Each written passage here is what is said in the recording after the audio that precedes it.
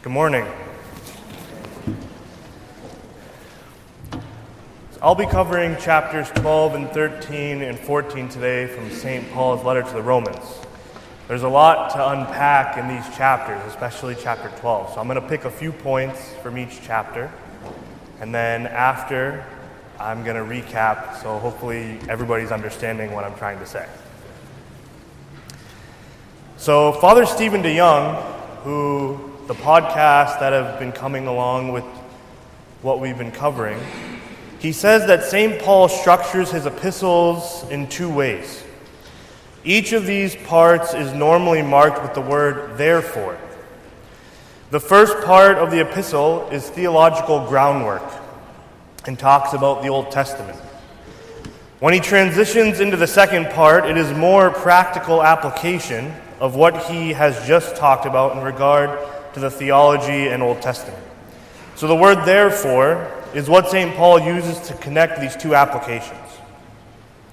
So I'm going to start off my sermon today with a question for everyone. And this question will be answered by going through these chapters. And the question is, how do we put on Christ by loving our neighbors? St. Paul transitions right at the beginning of chapter 12 by starting off with therefore. This word choice should force us to immediately pay attention to what St. Paul is saying. For example, Father Stephen points out that when St. Paul talks about the Jews and Israel, they're not the same thing. This also applies to flesh and body.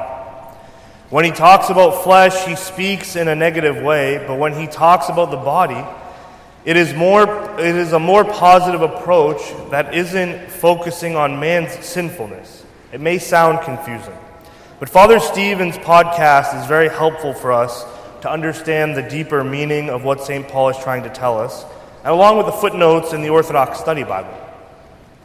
So St. Paul talks about presenting our bodies, our physicality, and our life in the world as a living sacrifice, an ongoing offering of our material life back to God. It's like in the baptism service when the priest cuts a little hair off the head of the baby or person being baptized. This is their sacrifice back to God for all the gifts that He has given us.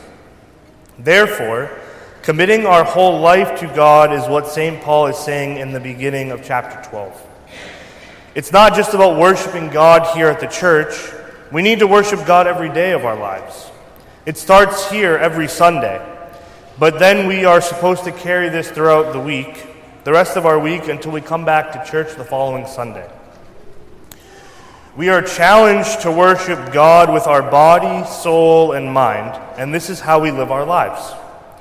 Speaking of our minds, St. Paul goes on to talk about the importance of renewing our minds so that it is good and acceptable to God and not conformed to this world. It is very easy for us to get distracted by material things. But we have to ask ourselves if this is what God wants for us. Am I making the right choice? We need to find our wisdom and guidance through examples like St. Paul, the Scriptures, and the Church Fathers. This is what will help us discern what the right choices are for us. And this is the beautiful thing about free will. We get to make choices, whether they are good choices or not so good choices, and we get to learn from them. Father Stephen says that St. Paul tells us that everything that has a nature has a will. There is a purpose for everything in this life. St. Paul tells us that we need to see the world not as everyone else sees it, but as God sees the world. How do we do this? The teaching of Christianity has always been that God is working in the world. We choose if we are God's fellow workers or not. God is working against evil, and this is where our free will comes into play. Do we want to use our mind, body, and soul to work with God or against Him? We have this choice. Since one of God's energies is love, we can choose to pour out His love into the world through our example, and we can then be transformed by His love. In the rest of chapter 12, St. Paul tells us not to think too highly of ourselves, but to think soberly. Be humble and faithful. He then continues to remind the Romans that there is one body with different members. So in other words, they have different gifts that should be utilized for the greater good. He then goes on to challenge the people to hate or dislike evil and cling to what is good. Just as our God serves those in need, the poor, the lowest of the low, slaves and people whom the Gentiles and the Pharisees scoffed at, as Christians we're called to do the same as Christ and to serve everyone. Our love is shown through our action. Finally, St. Paul says, "Beloved, do not avenge yourselves, but rather give place to wrath, for it is written, 'Vengeance is mine, I will repay,' says the Lord." So St. Paul here tells us not to worry about getting vengeance on anyone, because God's going to take care of all of our judgments, because Christ is the judge. It is not our judgment to make, even though it can be very easy for us to judge others. St. Paul then says, "If your enemy is hungry, feed him. If he is thirsty, give him a drink." And Father Stephen goes on to say in his podcast, "If we leave justice to God, he will handle justice better than we would handle it." Remember, our enemy is not the other person. It is sin. It is hatred. It is evil. If we love our enemies, and they can love us, and we can become friends with them, then we have conquered evil.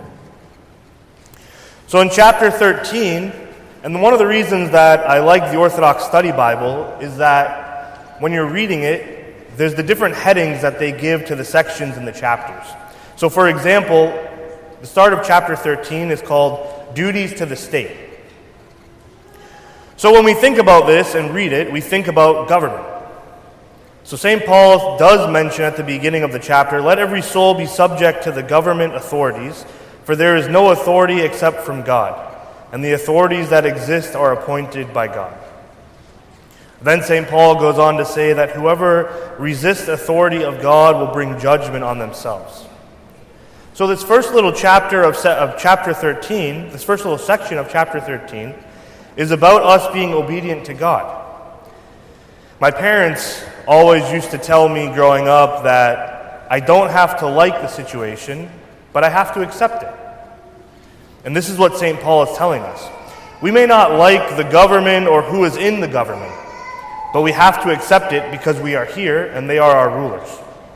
And Father Stephen even goes further in his podcast by saying, God will judge them for what they do. So we may not like them or their decisions, but God will judge them and us for what we have done in our lifetime. Father Stephen's podcast again makes a really good point when he talks about us being obedient to God. And we are not just being obedient to God, but to our father, our mother, and each other. We honor our elders and we learn from them because they have so much experience. This is why we are obedient to them, and we are obedient to each other here as a church community. We're obedient to our spouses because we love them. And this is what St. Paul's point is. We are obedient to each other, not just to Christ, because we are all made in God's image and likeness. The last section of chapter 13 is love of neighbor. So we should begin to see a pattern here with the first two chapters. We do not hate or fight evil with evil, but we love and be obedient to one another. Love is such a concrete example, not only in these chapters by St. Paul, but also in Christ's example to us through his death and resurrection. Jesus calls us to live our lives through love. If we are loving, we are not doing evil. We can actually summarize this section by looking back at the beginning of chapter 13 where he says, "Owe no one anything except to love one another, for he who loves another has fulfilled the law." But he ends this section with, "Love does no harm to a neighbor, therefore love is the fulfillment of the law." And finally, the last section of chapter 13 is entitled, "The Day is at Hand." And I think we all know what this means. We do not know how long our time is on this earth, and St. Paul also mentions this. "And do this knowing the time that now it is a high time to awake out of sleep, for now our salvation is nearer than when we first believed." So St. Paul is not talking about sleep as we understand sleep, but it is that we are not living for Christ, and we only live for Christ when we are in the light. If we are in the dark, we are not living for Christ. If we are glorifying and loving God completely and loving our neighbor as ourselves, then we have the armor of light on. It will shine throughout our life, and people will know we are Christians and followers of Christ. Then we can walk in the darkness because we have the light of Christ and see where we are going and meant to go in our life. So do not waste any time in this life. We all want to leave a legacy or leave things in this life that people remember about us. And that should be that we loved God and everyone, and we were a true definition of a Christian to the best of our ability. If we do this, then we put on Christ just like at our baptism. So we always have Christ, and Christ is in us, but we need to show it. So in chapter 14, St. Paul talks about serving God and again reinforcing to us about loving other Christians. So St. Paul opens up chapter 14 by talking about us receiving people who are weak. And Father Stephen says that we are all at different stages in our Christian life, no matter our age. We are all different in our level of understanding our faith.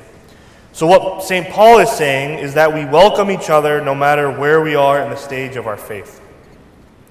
We should not engage in disputes over doubtful things. So what does this mean? We receive all into the church because this is our home, and we welcome everyone home. But we do not judge others if their hearts and priorities are not in the same place as us. We are all fed differently. We do not give a baby a T-bone steak. As much as they may want that, they are given milk to grow and be nourished. We grow into our faith, is my point. Just because I went to seminary doesn't mean I know everything. I don't. But I keep learning by reading, by coming to church, and living out my life to the best of my ability, each day by being Christ-centered and loving my neighbors. St. Paul sums this up beautifully to say, "For none of us live to himself, and no one dies to himself. For if we live to the Lord, and if we die to the Lord. Therefore, whether we live or die, we are the Lord's." Then St. Paul goes on to say how Christ died and rose again and lived again. He might be Lord of both the dead, and he is the Lord of both the dead and the living.